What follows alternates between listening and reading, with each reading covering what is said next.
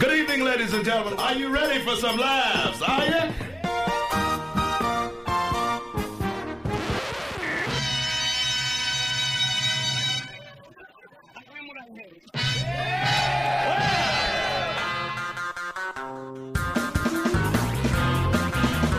Hey everyone, it's Angry Depression Hour. This is Anything Goes with Darren Frost How the fuck am I funny? and Dave Martin. What have we got here? A fucking comedian. Can you dig it? Hey everybody, welcome to the show for the week of May 28th. This is Anything Goes. This week we have a big show. We have two guests stopping by the show. We have Dave Merhej, who is on tour with Arthur Simeon doing The Legends in the Making. He'll be in the third segment. And our second segment guest is Jason Agnew.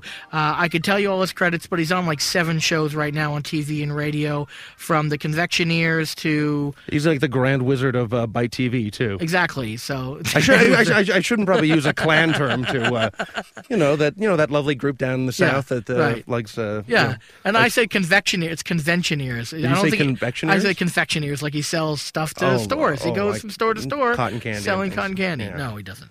But he's our guest for the big first segment after the break. And quite a lot of controversy in the comedy world for our show. After last week, we had a guest in the studio, and some words were exchanged, and that guest did not enjoy his time on the show. Should we even say his name? Yes, of course we should say his yes. name. I mean, his name is Ron Vaudry. Ron Vaudry was our guest last week, and Yes. there was a bit of a verbal dispute once the microphones got turned off. Yes, yep. And then upon Ron storming out of the studio, he messaged us that he did not want the interview aired. Yes. And then continue. What And was then, what happened is, we respect everyone's opinion. If they don't want the thing aired, that's fine. But then Dave the next day went on Facebook, because a lot of people did send in questions, not a lot, but a few, for Ron, and knew that Ron was on the show. And a lot of people know me and Ron have a history, so there is expectation there that there may be a little bit of a disagreement. And we had to say to them that it will not air. And all I said was, we're going to change the show to Anything Goes only when we agree with our guest. And then Ron went on that wall and started saying things like lies and slander and saying I did and said things. But in the interview, nothing is slanderous and there aren't any lies.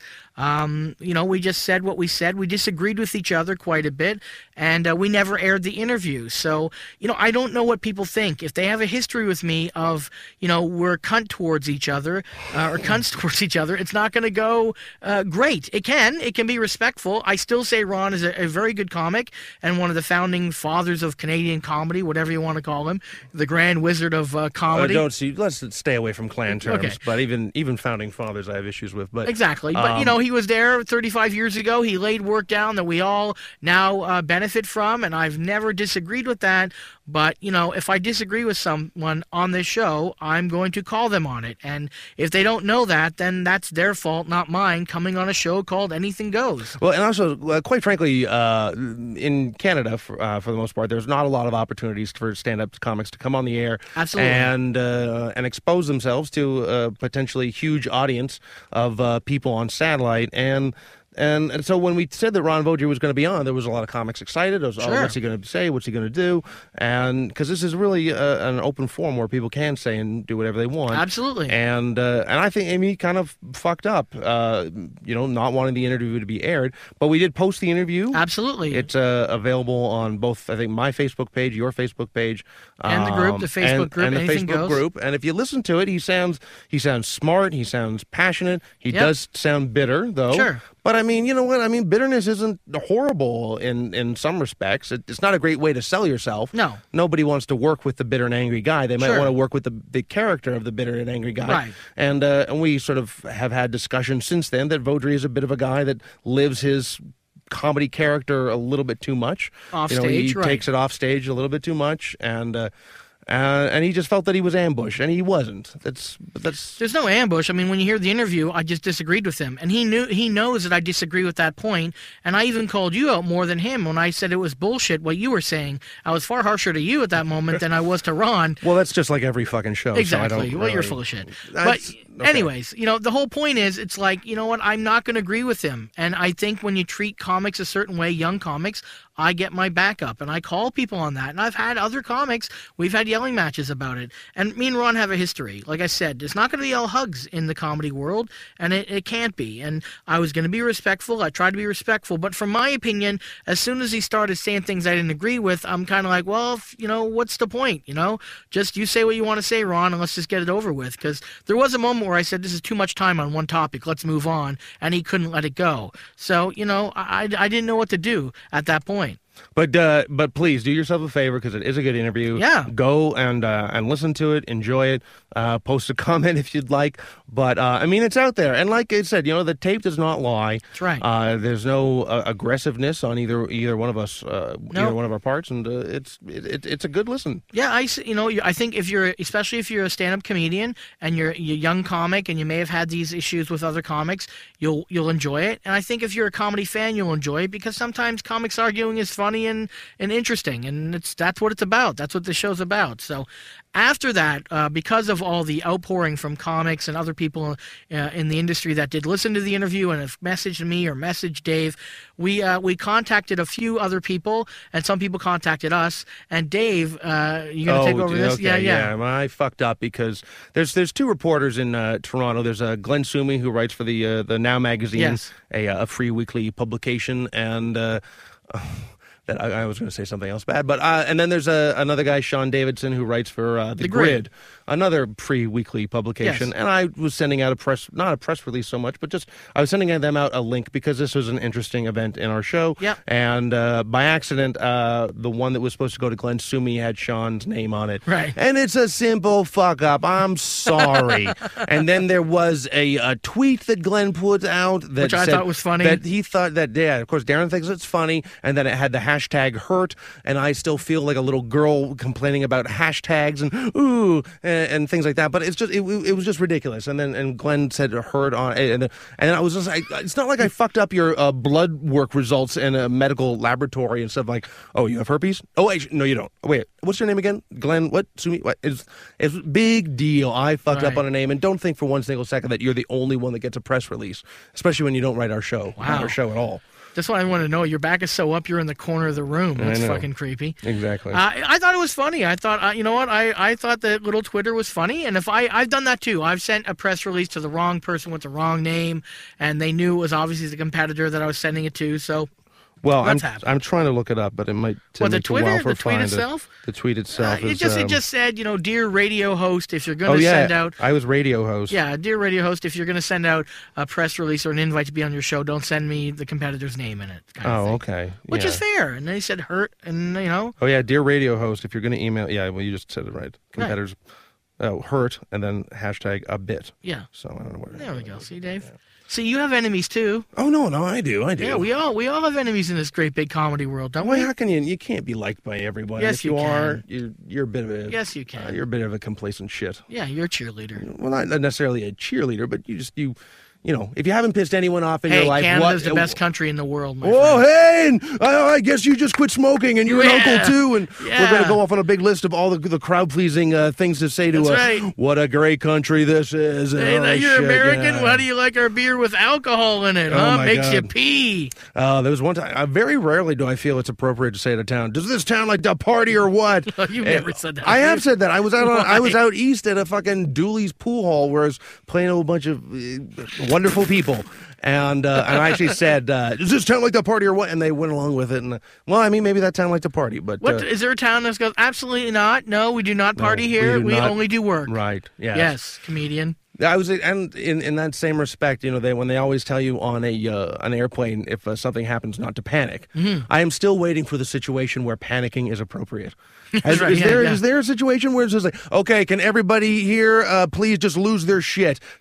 Everyone act completely irrational. Right. Throw shit up in the air, punch the person beside you, whip your dick out, do something crazy. Panic. This is what is the most appropriate thing to do right now. That's right. I'm still waiting for that because they always say, don't panic now, but every time I'm on an airplane, I'm always watching the Discovery Channel, and it's always that show about a plane crashing. Like, it's every fucking time I'm on a plane, it's a show about a plane crashing. Oh, it's the show Mayday. Yeah, Mayday, right? Exactly, and it's like shows you of these people fucking dying and crashing. And then there's this one episode, and I probably would have been this stupid. Everybody died on board the plane because it hit the water and they inflated their fucking thing before they should have. Like, when you put the raft thing around your neck, you're not supposed to inflate it until you're in the water out of the plane because it can create air and you can't go underneath. And everybody died doing that. I'm like, I'm so fucking stupid. I would have done that. Thank you, Mayday. They should get you to tell that story on every airplane before they go down. You listen to her how you're supposed to put this shit on, and listen. Nobody listens anymore. No one does. Everyone does. Everyone. Most likely you're gonna die if you get grounded like that. Yeah. I don't the horror of living and being the only one who lived and all that stuff. I'll sit through. If I was watching Mayday on a plane, I would sit through it if the pilot is alive telling the story. Right. Like, the pilot's there and he's telling the story of, like, oh man, this one crazy time. Mm-hmm. I hope he just doesn't tell it like he's like a surfer guy or he's been partying. Yeah, and the pilot says right before they crash, do you guys like to party or what? Yeah, exactly. This plane full of partiers? You want to go faster? You want to go backwards? Exactly. Who loves cotton candy? Let's puke. You were in Hamilton this weekend? I was in Hamilton this weekend. It was one of the most uneventful shows that it was just very it was very blasé. There was nothing exciting about it. Yeah. I didn't even do shows. I just did family stuff. I quite enjoyed it. Did a little bit of work on some of the festival stuff I'm doing in the summer, and that's it. I didn't do any work. I went to go and see the movie The Dictator, and if you get a chance, go and see it. It's very, very funny. It's like less than 90 minutes. It's exactly what you want out of a comedy. And I realized that anytime that they mention nudity in a Sacha Baron Cohen movie, it's going to be his cock. You're not going to see any tits. Right. There was the opportunity for tits. There was no Yep. opportunity for tits, and there was opportunity for vagina. But actually, we did see, I don't want to ruin it, a spoiler alert, but we do see a vagina from the inside looking out. Oh, nice. But okay. That's not ruining it. You won't expect it when it happens. But it was a cock, his cock coming towards a window, and then it got pressed up against the window. That's no reason not to see the movie now. But it was very funny. And it was cool to see him in that sort of like actually scripted film because normally he's fucking around with the public and stuff. But I still think he's the closest thing to Peter Sellers that we have. That's interesting. I never thought of it that way, but yeah, I can see that. I think that's if Peter Sellers was still around. I think that's how he would have evolved. That he would have taken his characters and he would have put them out into public situations, much like Sacha Baron Cohen does. Did you ever see the Life According to Peter Sellers, that movie? I did. Yes, Yeah. with. Jeffrey Rush? Jeffrey Rush. Peter Sellers was admittedly not a nice guy. Yeah, I know. Yeah, and he was like Ron Vaudreuil. He was weird. But not any of the accomplishments that Ron Vaudreuil. I don't want to pick on Ron. I know. He's not here to defend himself. Right. But then again, you know what? If Ron wanted to come back on the show to defend himself, we probably wouldn't let him do that. But no, would we? He can come on. He can come on. Yeah, he can come on. I don't care. All right, Ron can come back on. He can come back on anytime. and defend himself and say whatever he wants. That's the whole point of the show. I did realize, though, while watching The Dictator, that there's probably not a lot of. I was going to say, there's not. It would be a difficult movie to take a girl to for the first time. Right. That's a bad first date movie.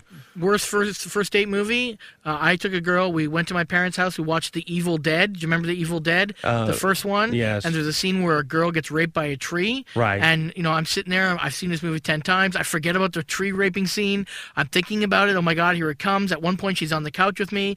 By the time the tree raping scene was over, she's in a chair and off the couch, not even sitting with me. I'm like, yeah, this wasn't a good idea. Did you ever see Revolutionary Road? Yes. Leonardo. I took a chick to that movie. What were you fucking thinking? But it doesn't say that she's going to have an abortion in her living room at the end of the movie. It's not really a date movie. It doesn't say that. It doesn't apply that. It looked like this sort of like guy from the 50s disconnected to the evolving modern world that he was in. I thought that would have been a cool movie. I don't know, but it was. Wow, the way you summed that up was good. I want to see the movie you just summed up. You don't want to. I did want to see that movie. We'll edit out the abortion in the living room. Yeah. But TiVo that shit and chop it up so the Christians can watch it. I don't want to say what my state of mind was when I was watching that movie, but at the end when she's having the abortion, I was just like, "Who's going to clean that up?" Nice. How do you get that out of a carpet in the 50s? Nice. That was before spray and wash. The thing I don't like about I saw Borat, and this is why I didn't go see The Dictator yet. And I liked some of Borat, but some of it I didn't like. Like, I felt uncomfortable, and it seems kind of hypocritical because my comedy's based on uncomfortableness sometimes. But anytime that I think the victim is not justified, then I kind of get my back up a bit. Like in Borat, the scene where they're at the, the kind of fancy house and they're having dinner with all the people, the higher echelon people, and, he calls that woman ugly for kind of no reason. I just was like really uncomfortable for 5 or 10 minutes going, I don't know if I like this movie anymore. Really? It was weird for me. Yeah. Because if she justifies being called ugly, like she had said something derogatory about him, then it's open game. But just to go at someone like that to get a reaction, I don't think it's justified.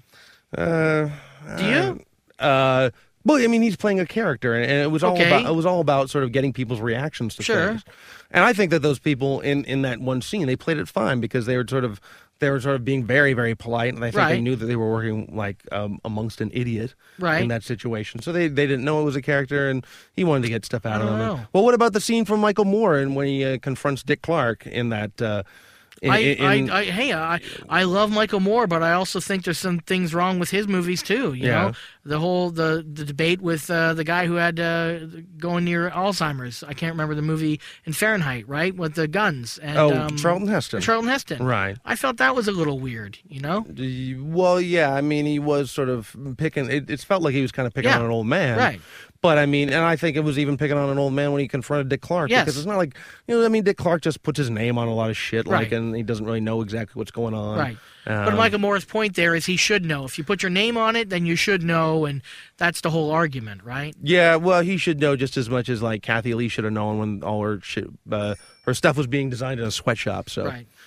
Okay, well, unfortunately, we're out of time. We're going to have to go to the first commercial break, but there'll be lots more shots at people, and we'll have a lot more fun. When we come back from the break, Jason Agnew will be joining us in the studio, and we're going to have a lot of ha-ha with that this week.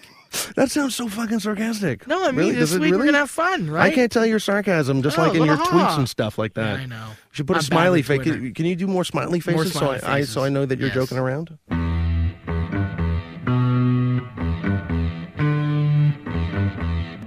Show me on the dial where the bad man touched you. This is Anything Goes with Darren Frost and Dave Martin.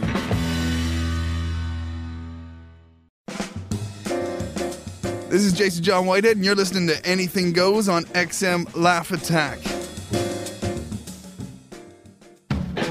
Still waiting for the bestiality videos to get their own category at the Adult Video Awards. This is Anything Goes with Darren Frost and Dave Martin. Welcome back to Anything Goes, and in the studio this week, Jason Agnew. And even before we say hello to Jason, many people are called the hardest working man in show business, but I don't know anyone that is on more television shows right now than Jason Agnew. You have multiple things on Bite TV, Splat-A-Lot on YTV, which I watch with my kids almost every single week. You have Law, which is live audio wrestling on TSN Radio. And also your newest show is Door to Door, right? That's your newest one. That's the new one, yeah. That's on the game show. It's on Travel and Escape Network. It's like Cash Cab, but we actually go to different towns all across North America and go to people's homes, go inside, providing they let us in, because sometimes they don't. Sometimes they say no. And they answer trivia questions about their hometown or home state, and they get them right. We give them money. Now, has it ever happened? Like, I've seen a lot of these shows in America where they go to the doors and it's like, get off my property. I have to say, I was completely worried about that going into the U.S. because a lot of the time we'll go down, we'll tweet that we're coming down or get a newspaper article about us going down, and people will write in and say, hey, come to my house. Okay. So we'll say, if you want to be on the show, stay home on this day. Right. And we'll have like 5 people lined up, right? And we'll go to 2 houses per show. But there have been towns, like Lake Havasu, Arizona, for instance, where we got there and had 2 people lined up, and then they both canceled. Right. And my producer's solution was, we're going to go door to door. Right. We're going to do it cold. And I said, what? Yeah. What? What do you mean we're going to do that? Yeah. I'm the first one that's going to get shot. Right. Yeah. You didn't suggest wearing hoodies or anything like that, did you? No. Or having a pack of Skittles in your hand or anything like that? Because he says to me, he's like, well, it'll be like Publishers Clearinghouse. I'm like, no, it's going to be like cops. Like, people are going to think they've done something wrong and pull out the gun. Yeah. Repo men. Yeah, exactly. So having said that, we've gone a couple times cold to people's homes, and it has worked out. There's been some interesting scenarios, but it has worked out for the most part. And are you like a game show fan yourself? I mean, you do other things than just that in terms of game shows, right? Yeah, I watched game shows growing up, and I watched the Bob Barker. My summer vacation was a lot of Bob Barker at 11 o'clock in the morning every day, and I started doing game shows when I got the offer to do one called Brain Battle. I on do remember Global. Brain Battle, yes. Yeah, it was me standing in front of a board. Initially, there was both a call-in portion of it, and because it was called Call TV, so there's a call-in portion of it. It's big in Europe, and then there was also contestants in the studio. Right. And I love the contestants in the studio part.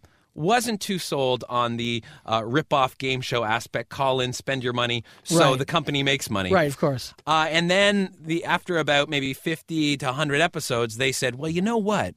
Whenever you do this stuff in studio, we're not making money. So we're just going to get rid of the contestants, leave you with a board behind you with 10 answers on it, and you're going to talk about that board for 1 hour straight with no commercials because it's a time buy on the network. Of course. So yeah. I talked for an hour straight. As terrible as the actual programming was, it gave me amazing experience to be on the air for an hour and talk that long about nothing, and also get used to using an IFB because producers were relaying stuff while I was speaking, and I just had to kind of spit it out. So it was good training for me. Yeah, yeah. And when was that?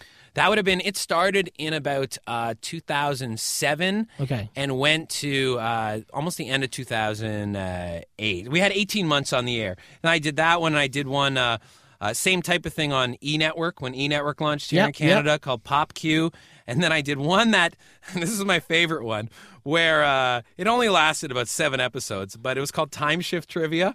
And the goal was, because Canada has so many different time zones, we're going to do a show starting at 1 a.m. for each time zone in Canada. Late nights. Okay. And so I would do 4 hours of programming. Wow. 4 in all of the time zones in Canada and do just different questions. And if the goal was to get people to go from time shift on their Rogers box or Bell box or whatever and watch all of the shows. And it was, I did 4 hours in a row every Friday night starting at 1 a.m.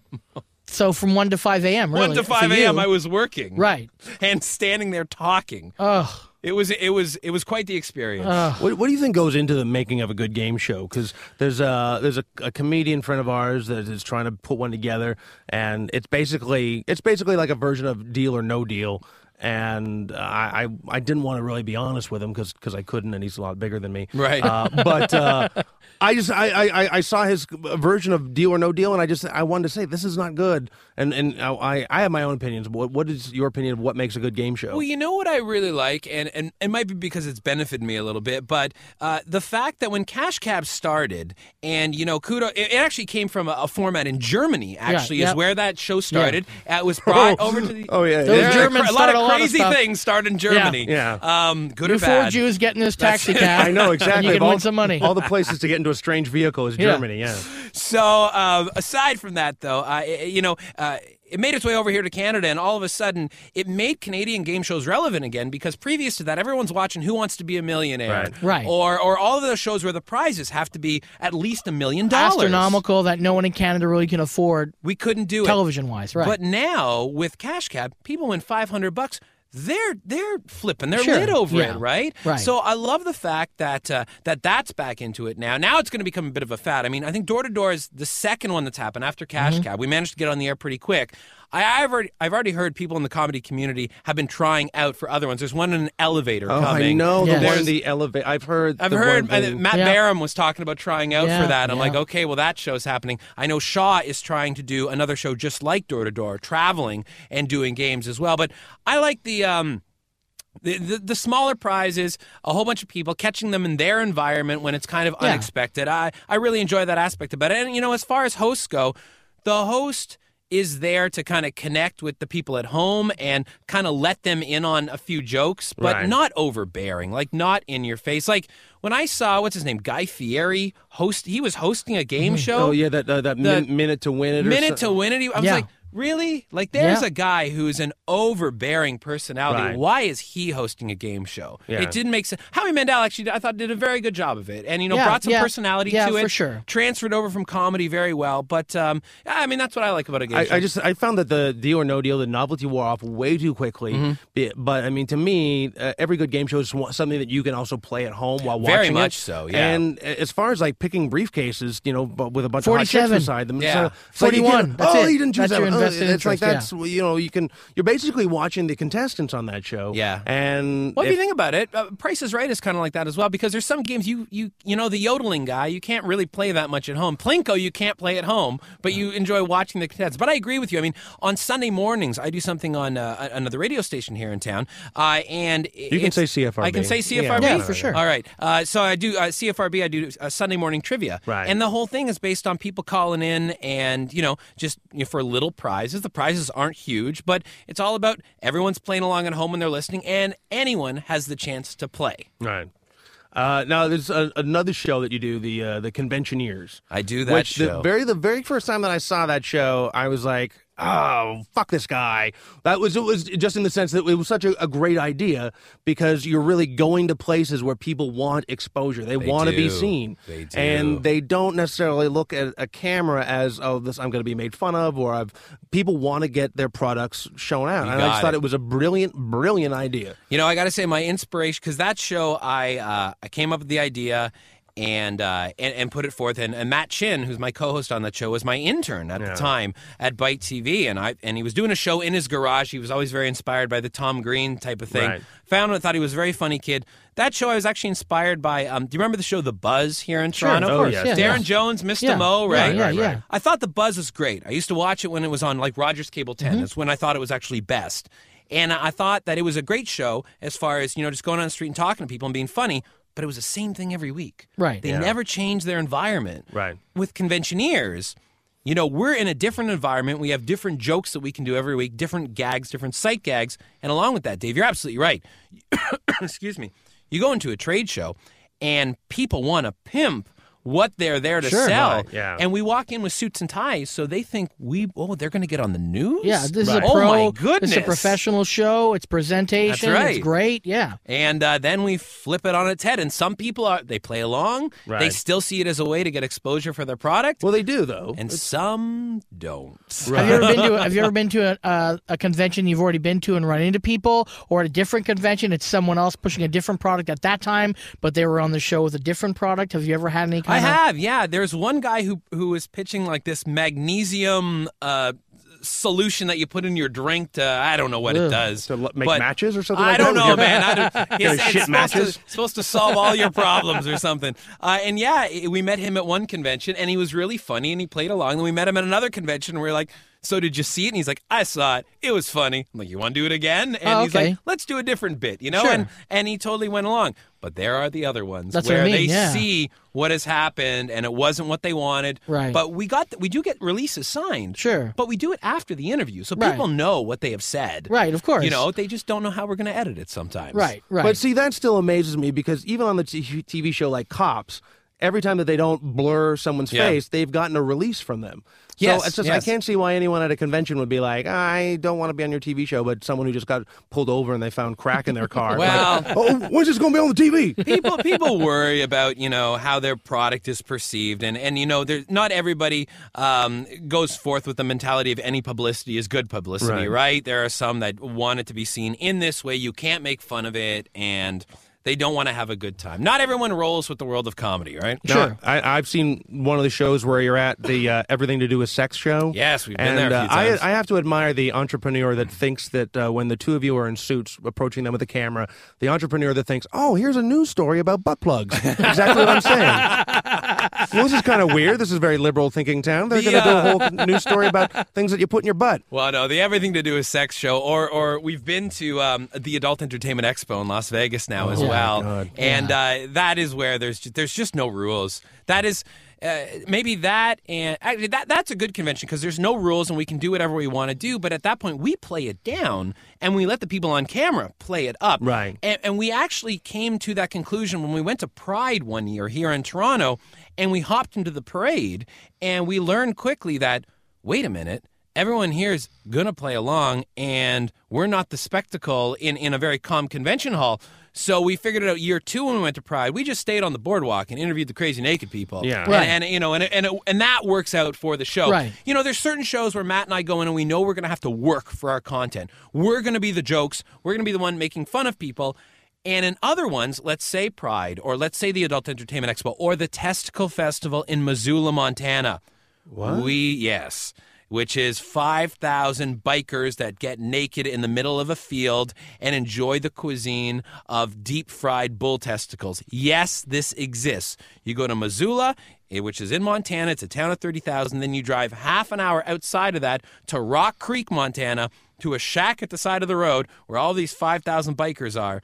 At that convention, which is the trashiest of trash, you just walk out there and you put out a microphone. Sure, yeah. And it happens. Yeah, no jokes necessary. Nope, because there's your joke. Did you see the bikers were naked too? Yeah, man. It's great. They have a competition there, so Dave. okay, as you're going there, what can you smell first? Biker balls or the deep fried cow balls? It's or whatever funny. They are? They have a competition, Dave. Number one, they have an don't say a stinky ball competition. Not a stinky ball, a big ball competition. All right, the biggest testicles wins the prize. Okay, now what if someone was caught pounding on their own nuts with like a cinder block before to swell them? To swell them up before, That's probably legal. That's just a good work ethic. That's cheating where I'm from. Now, a lot of your shows are on Bite TV, and you were there from the very beginning of Bite TV. Yeah. And, Bite TV's now become a player almost very much like the Comedy Network. You've kind of branded because pretty much exclusively comedy. Yes, it is, definitely. Right. Definitely exclusively comedy at this point. We did that about a year and a half ago or so. And was that like a conscious decision of we could have multi-programming, but this is just something we think we can do well, let's stick to it? Or, what? How did that work? The way that, Bite's ratings weren't doing very well. And a lot of it was... That's okay. Don't worry about it. It's not all your fault. Yeah, it's not like I was the first producer there and the exec producer of the channel. Yeah. We came to the conclusion that it's really tough to be a generalist niche network. Right. Who's going to tune into... We had a cooking show followed by a skateboarding show I followed by this. the Conventioneers, right? Yeah. Like it was all over the map. I mean, I enjoyed the environment because I got to produce a lot of different shows, and it was cheap and cheerful programming, right? I really enjoyed it. It was almost like the SCTV where things just got on the air when we made them, right? Yeah. There were some good years there that really I didn't realize what I was in the middle of when they were happening. Right. But we saw a groundswell around, actually, the Conventioneers, where we had gotten in the face of Fan Expo and Anime North who had banned us, and then all these kids rallied around how much they loved our show, and we got good hits online for it, and it was like, well, we're doing comedy pretty well. We also had Stand Up and Bite Me, which was a competition, that we did locally here in Toronto first, and we had 32 comics. They played their way down for a prize of $5,000, and we expanded that to do a national competition where we had the Toronto and the Vancouver comics play out. So it's like comedy is something we're producing well on our own. So if we're going to do well with that, let's concentrate on it and let's make a whole network about it. And, the company also owns a channel called Aux, which is Much Music's competitor, or MTV's competitor because it actually plays music videos. Yeah. Whereas those two channels don't anymore, right. So we thought, there's a lot of chatter going on about the Comedy Network and not representing what comics are doing in Canada as opposed to just buying programming. So, hey, let's do a little bit more support for, the local comedy community. And we've been able to do, yes, Conventioneers is still going. Hopefully for season 8. Don't know yet. Right. But along with that Comedy Bar, which, we got involved with Gary Rideout and Pat Thornton and all those guys. So we have a second season of that coming out as well. Right. And one of the things that I have pushed forth and has just started is my new show that's on CFRB called The Late Shift, which Darren, you were just on, and Dave, you're going to be on next week. And it's kind of that Mark Maron style of show where we get to sit down and chat with comics, not about, not have them come in and do their routines, but more so like just, it's like, hey, let's sit back, let's shoot the shit, let's find out why you do what you do and why you want to put yourself out there on stage. So it's a lot of supporting the local comedy community. Do you think you can turn The Late Shift into something on Bite TV? Is that what you want to do? I would love to. I would love to be able to, do Gian Gabeshi does Q. And I think something like that for Bite would work very well. We tried about a year and maybe 2-3 years ago. I remember seeing The Surf. The Surf, which is exactly what it was a live late-night talk show, but we were also based in Mississauga at that point, and it was really tough to get guests all the way out to Mississauga. And plus, for TV, there was a crew of, 15 that we were bringing out every week, and I was producing that, booking the guests, hosting it, etc. Right? So it was like... it was really fun. I had a great group of guys working on it. I mean, the thing with me is I am such a workaholic. As you said, all of my very good friends all work in the industry. Right.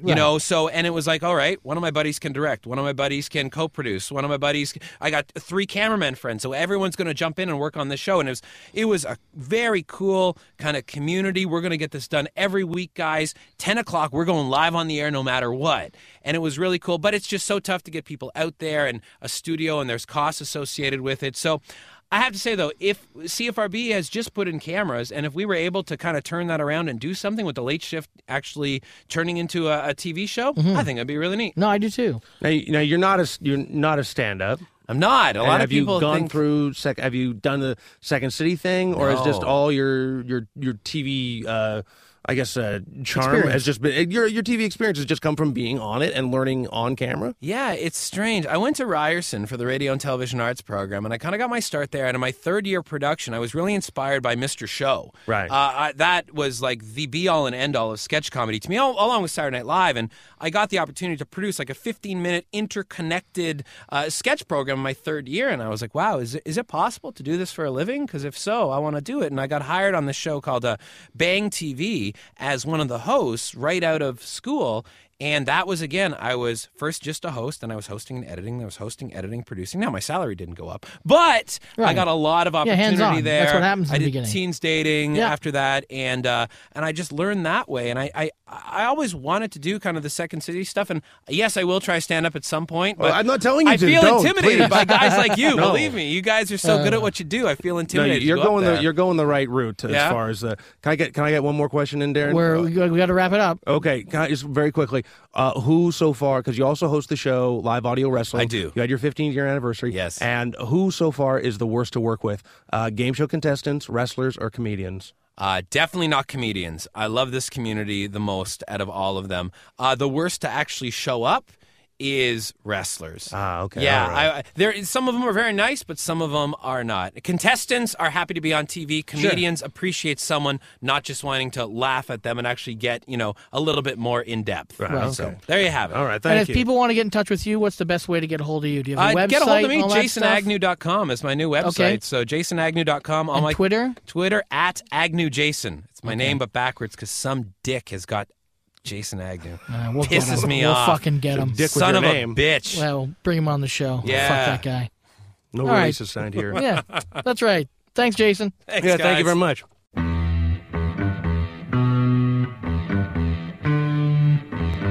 Proving once again cats are smarter than humans, this is Anything Goes with Darren Frost and Dave Martin.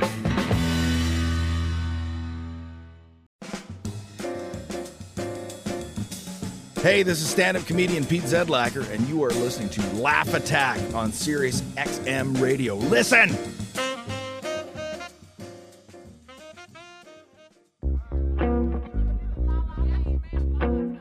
Wipe off your face, we're back. This is Anything Goes with Darren Frost and Dave Martin. Okay, we're back from the break. This is Anything Goes, and joining us in the studio is our second guest for this show tonight. Dave Merheje is here, who's doing a big tour with Arthur Simeon, who was on the show last year. The tour is called Legends in the Making. It's a 2012 live stand-up comedy tour that's hitting Kingston, Montreal, Ottawa, Windsor, and Toronto over the next 2-week period. I'm sure we'll talk more about where you can find out more information about the shows, but he's here. Thanks for coming by, Dave. Oh, thank you, guys. Have you gotten any flack at all for the name of the tour?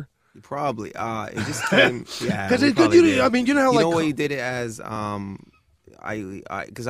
happened was I was a big hip hop fan, so I was inspired by Watch the Throne, Kanye West, and Jay-Z, and me and Arthur never worked together, so I was just not joking, but I was like, hey man, maybe we should do a tour like that, but just like a joke, almost like, because I know comics get angry, right? Like they get in their own heads, and we all get in our own heads, and like. We don't take ourselves that seriously, and then so he came up with a name, and I remember going like, "We're probably gonna get a lot of backlash." Yeah, and he's like, "Yeah," and then we just went with it because like I don't take myself that serious at all. I don't know. Like normally, I sometimes get upset with titles of shows. Normally, yeah, I do. But when I saw this, especially when I saw the card, I kind of got it as it was kind of more of a wink, wink, nudge, nudge. Yeah, like you're wearing like a band leader's jacket with no shirt on. Arthur's got the whole facial expression of "Wow, we're in your face." Yeah, which is so Arthur, by the way. Yeah. He's so in your face, high energy. But so I kind of took it that way. But I could see some people saying that for sure. Yeah, we I don't know. I could just again to go back to hip hop. It's just hip hop is like very boisterous when it's not really. It's just like kind of like it's almost not fake, but like they're just being boisterous to be boisterous. So that's what I thought it was. It's just friendly. Like I don't really walk around like I'm a legend. I'm just like making people laugh. So I'm wearing. I think you're right about the whole the hip hop analogy makes the most sense in presenting what your guys are trying to do. Now you've already done a show in London, right? And how was that? That was very fun, man. It was a very good crowd. They were into it. Arthur did well. Is it just a two-manner, or do you guys have a host in that city? We had Jeff Leeson host and Ez Fidel open, who were locals, and they both did amazing jobs. Great. Too. So I mean, you bring up hip hop a lot. Now, who, in your opinion, was a greater influence on even your comedic style? Would it be more from music or comedy? Oh, it was Richard Pryor. Richard Pryor? Yeah, Richard Pryor. Okay, but where does the hip hop element come in? Because there's a definite rhythm to you on stage. Oh, it's probably, that's where the rhythm comes, probably from hip hop, and also just the way they promote and how and their style and the fashion that comes in. Right, because every hip hop artist says that they're the greatest. I'm very quiet. Yeah, so I'm not. I've never. I don't even. I just. No, but he means in terms of the presenting. You're doing like this in the marketing side. Yeah, the marketing side is very. Yeah, I mean, Busta Rhymes would never say, you know what? There's a lot of other great rappers out there. I'm pretty good myself. Let the music speak for itself. They're all like, listen, no. Fuck these other guys. I'm the greatest. That was very Kanye West influence because I'm not wearing a shirt. I'm wearing something stupid. So. Right.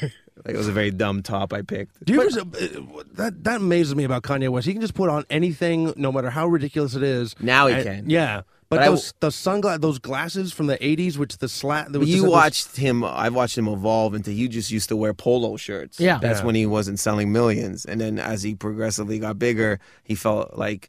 Because he's not insane, but like he has so much money. Now he wears a skirt, which I'm with him, but that's the only thing I disagree with. Like, you can't wear a skirt, man. Like, just for hip-hop purposes. Yeah. And, like, you can't... But I don't know if that's money or nobody's going to be in his camps like, dude, you're wearing a fucking skirt. Like, take it off. I don't want it to take off because I don't want to see lots of men in skirts, period. I don't want that to be fashion. It doesn't look good. Like, the skirt sucks. Like, I've seen skirts, and that's a shit skirt. Maybe it was a nice flowing summer dress or something like that. So I really want him to wear a proper skirt if he's going to wear it. They pay someone to walk around with a fan all the time, so at least it went in the wind. Or a subway grate that he walks over at every show and then it blows up in a Marilyn Monroe tribute. You know who's a big fan of you is Kenny Robinson, who I respect immensely, and we talk about you quite a bit, especially the last few weeks. And I don't want to talk out of school here, but the one thing that Kenny has said to me and has impressed me is definitely your work ethic. There's very few comics that have a work ethic like you do in terms of the number of shows that you're doing and the number of ways you're getting out there. You're one of the few comics that are doing it independently. You aren't with a registered chain or of comedy clubs in this country, and you've pretty much done it on your own way. Why are you so driven with the number of shows that you do? Because I have another question on top of that, but you're doing so many shows. When I first started back in Windsor, I just didn't understand the concept of how to progress, and then the manager at the time wouldn't let me go on stage until I took it seriously. Right. And then I met Jason Rouse. Right. So I met Jason Rouse, and he was he was very kind. I met Rouse, Clement, and John Doerr, and they're all sweethearts. Right. But Rouse was like, you got to stay away from what you're doing. Like, maybe you should just go up and talk. I just understand that concept. He's just like, don't have anything on paper, just go and talk. I was like, oh, that's what I really want to do. And he also told me his work ethic. Right. So then that gave me inspiration. So I wanted to beat that. Sure. That's where it all started too. Is that it came from there? I was like, he was just, when I watched him, it was very dope. So I was like, okay. He told me something. He's like, you get what you put in. So that just stuck in my head forever. Right. So that's where it all came from. The only reason I bring it up because the last couple of years I've pulled back a bit, but I used to do a lot of shows around open mics and other things. The one thing I did find, though, there is a bit of a burnout. I don't know if you found this or not, but if you're out, like, say, 6 times a week, especially in Toronto, when you try to do a big show in Toronto, because you play so often in one market, it's very tough to get all those people to come out because they can see you so many times in other markets, like other places in town. You know what I mean? I was kind of burning out, but then I started leaving. Right. But I think it's like almost like for me now it's an addiction, so I can't even not do. I have to do a show at least once a night, so it's like an addiction to me now. So I don't know what happened along the lines where it went from hustle to like just like like almost like if I was doing heroin. Right. Yeah. A couple nights I've not done it, and I remember being with ex-girlfriends, and they just couldn't tolerate me. They're like, you're doing bits to people. I go, what? Yeah. You're like doing bits to the movie guy. Well, especially when a chick asks you, so are you getting paid? No, I just got to go out and do this. It's like, so wait, you're not getting paid. Yeah. You're just going to hang out with your friends at shows, and then you're going to go on. No, but I am going to go on stage. And so it's hard for someone to wrap their heads around that and tell someone that like. I'm putting comedy first, forever. Oh, I tell them all the time. Yeah. The first 3 hours they meet, I go, it's comedy over you. I don't until I make $1 million, you ain't nothing. Until I'm making $3 million wearing skirts, it's comedy first. So I'm single. That's right. All the time. So. And you traveled a lot in the last year. You put in a lot of miles. Yeah, I started going out west and visiting BC and stuff like that, in Alberta and just around the state. So I just feel that like I don't know, man. I think you have to. You have to put in work. Like, sure. I just don't want anyone to be like, you don't deserve anything, because I just want to put in the work to show you that I deserve whatever I get, and I think it's I would say I would disagree with you if it was untrue, but the one thing that everyone knows is the amount of work that you're putting in, and I do agree with that analogy because I don't want to make this about me, but everything that I've ever gotten in this is only through hard work. Yeah. And people may say whatever they want about me, but they know that for my generation, I'm the one who's out there the most, generally doing new sets and new stuff, and that's the only way you kind of break through levels of comedy, and you're definitely breaking through levels by doing what you're doing. And I think people don't respect, like when I moved, like it's not even about being older, any doing it more years. I don't want to talk like that. When I moved to this city, I did not walk into a circle with Rouse, Wilmot, Tom Stade, or Sean Collins. I didn't talk to them in a manner of like disrespect. I didn't walk up to them and be like, oh, how did you get this? I didn't do that. Right. Because I knew my position. Right. There's a lot of people now don't know their positions. And it's not like you don't have to, you know what I mean? Like there's no respect, man. I respected these were beasts, man. These were animals. These were like, you walk in a room and like they were killers. And you just sat back and you're like, man. Yeah, I don't want to. Yeah, no, I understand where you're coming from, and I don't want to make this about me either. But most of the things that I've got has been through selling weed and blowjobs. So I don't know what it is about my dick. It's about it is, but people want to put their mouth on it, and I'm like, well, why am I paying you? That seems weird. Rouse told me about you when I was young, man. Rouse was like, you gotta watch when you get to Toronto, because I didn't move there. He's like, you gotta watch Dave Martin. Now one thing I was like, because I remember I would see you doing like shows out in Alberta. Now you got a very sort of like, would you call yourself like an inner city act, or is it like is it more of an urban act? Like, do you modify yourself when you go out? No, it's probably like because I use slang. Because I grew up near Detroit, and I listened. My cousins used to play hip hop all the time, and I think it's because I use a couple of slang in the way I dress.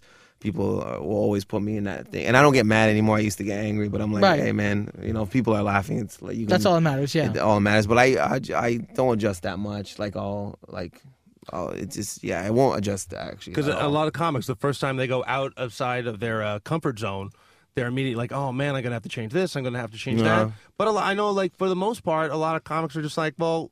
No, fuck, people are the same wherever they are. Yeah, and even if they don't know every single hip hop reference or reference that you're laying down, people watch TV and they know the beginnings of the culture. And if you paint a big enough picture, they'll go along with the ride. Yeah, so I learned like how to just through the art form of like how to make it where they understand it and not making it so direct, like so.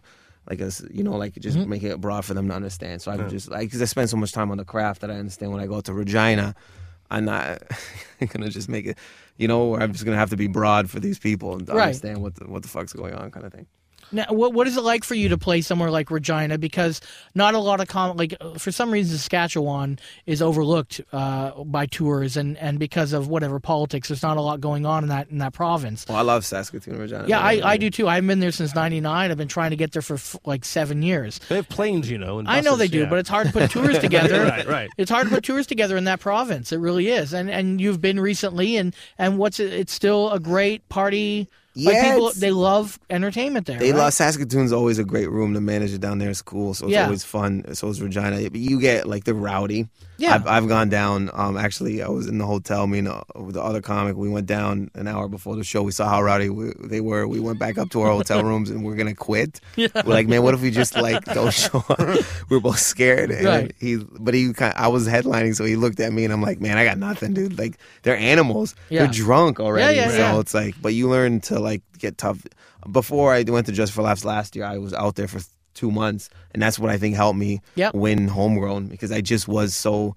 I got called a faggot. I got called an idiot. So I was just like, whatever you want to call me, my emotions can't take it anymore. Right. You know, those kinds of gigs, there's a certain level that you gain from it, and then you hit a ceiling, and then you've got to kind of stop doing those kinds of gigs, and then just kind of go back every once in a while. You can't keep doing them. No, you can't. But there's a learning curve for sure. Gavin Stevens taught me one thing, or he said something that was so smart, that to me, he's like, you have to detach yourself from certain situations, like from not getting accepted somewhere or someone not liking you. Right. And it was so brilliant because, like I was like, okay, I'm in Regina. Yeah. They're always going to be drunk and rowdy.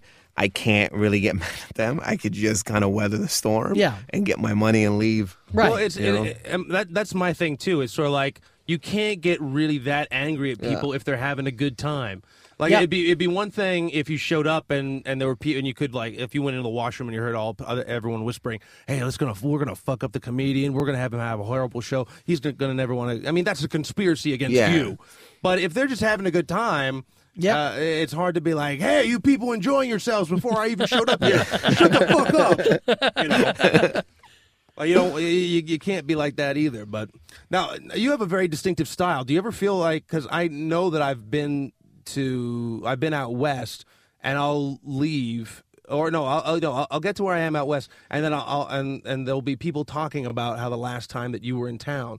And do you ever find that people try to adopt your style without going through the evolution of what you've been through? Yeah, but I'm not like I don't know, like I'm not humble to be humble. I'm like, I get it, man, it happens. Like I've had people come to me like, this guy took your style or whatever this guy's doing, but I'm like, I don't really have time to pay attention to that. But like, I worked hard, man. Like I sucked.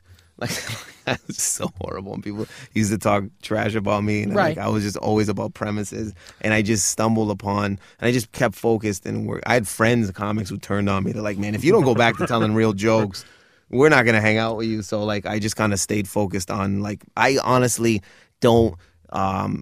It sounds stupid, but I'm like, I want to get better at writing jokes. I just was tried to be myself, and that's how I would tell a joke to you off stage. I would try to tell it on stage. So that's where it came from. Now, how do you deal with something like that? Because I've heard comics say, I'm not going to say that they're talking shit, but I've stuck up for you because I've been like, I appreciate that. Because I've been to places where people will be like, oh man, he goes on stage and he just yells and there's no jokes. And I'm like, well, they're jokes, and I've seen you destroy in rooms where people kind of get a little bit tired of just seeing one guy go up and talk. And then when you go on stage, there's it's almost like watching like a freestyle sort of rap show, like, and then you take the audience to somewhere where they haven't seen up to that point. Yeah, like I've had friends tell me to my face, like I've had like comics, I won't say their names because I no, it's not. Okay. It didn't bother Ron Beaudry at all. Didn't fuck him up. They kind of said just I cheat the audience. I just yell so they can give me an applause. I get it, man. Like I really can't. I don't have time to fight each individual. When I say that, I'm like, I'm just having fun, man. I know it sounds corny and like too humble, but I think there's different ways to look at it. First of all, I think you're not. Correct me if I'm wrong. You work your stuff out on stage. You don't sit there with a pen and paper. No, maybe for a premise, but in terms of wording, you work it out on stage. So that's a long process. And in the beginning, you probably are just shouting premises, right? In the beginning, and then as you work on a joke, it gets bigger and bigger. That's no different than what I do. So that's number one. And number two, it's like, you know what? You can fight the world, you can fight all the comics, but it's kind of wasted energy. Only you know your path, and you know the hard work that you put into it, and that's really what you have to worry about.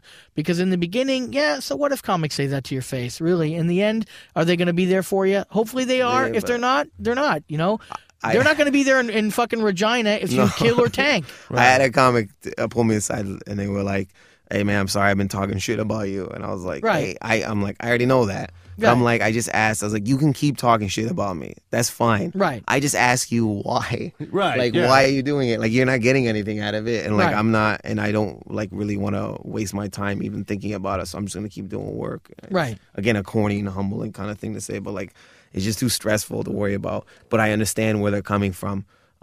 Because we've all been caught like that, and so I don't speak any ill will about them. They can keep saying what they want. Right. Well, and like someone that all three of us respect, Kenny Robinson once took me aside because I know that years and years ago, I used to all be about making comics laugh.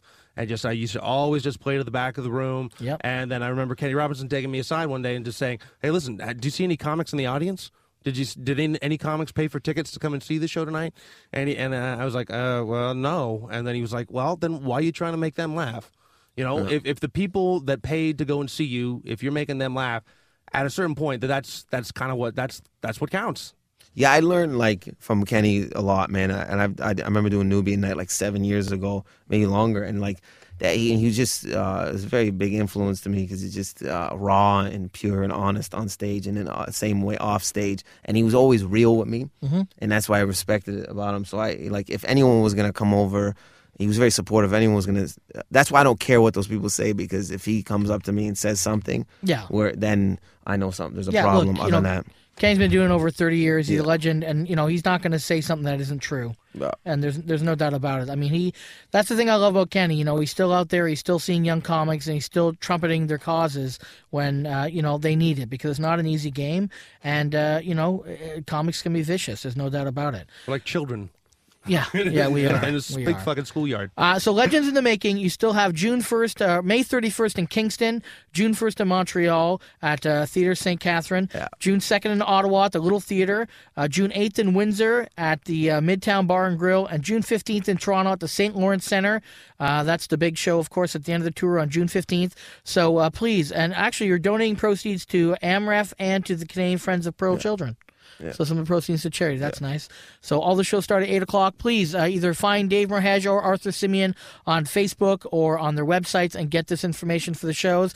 And I guarantee it'll be a great show. So please do that. You guarantee it? Well, look, both I know it will be a great show. Yeah, of course. Yeah. Do you guys fight of who goes on first and who goes on second? No, not well. I'm very lenient. I'm like I'm just lazy sometimes. Man, I'd rather go first because I want to go get drunk. Right. Yeah. Yes.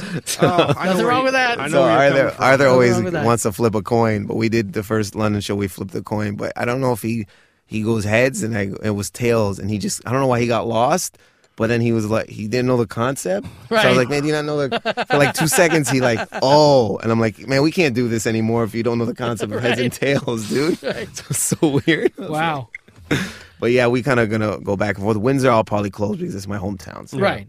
Okay. All right, well, unfortunately, we're out of time. That is the show. Dave, what do we got to say to wrap this thing up? Or Facebook or iTunes? Yeah, go to our Facebook group. We got the Dylan Gott, Pete Zedlacker, and Darcy Michael episodes are coming up. I think they're both available right now. Yep. And you can follow us on Twitter at Anything Goes Ha. You can follow me at DaveMartinWorld.com, both website and Twitter feed. And come down to the East End Comedy Review if you're in the Greater Toronto area this weekend for an amazing show with your headliner, Sean Cullen. All right. And Dave, what's your website? You must give a shout out. DaveMerheje.com, but usually Facebook and Twitter. Okay. And what's your Twitter feed? It's just Dave Merheje. Dave Merheje, okay. And anyone wants to know about me, it's ComedyWhore.com, July 12th to 14th at the Grey Bruce Comedy Festival in Owen Sound, Port Elgin, and in Hanover. If you want tickets, go to that website.com. And that's it. Want to give a thank you to Dave Merheje for coming by. Thank you guys. And also Jason Agnew. And thanks to Frank and Victoria at XM for making us sound great. And that's it. Until next week, take care of yourselves. Yeah, I've never heard you end with take care of yourselves. Well, it's the Maury Povich one, right? That's what I'm saying. Was it? What? How does Jerry Springer end it? With? That's right, Jerry Springer. Take care of yourselves. And be good to yourself and each other. There we go. Yes. Yeah. That's the way we wrap it up. And don't puke on yourself. Bitch, yeah. Don't puke on yourself. Yeah,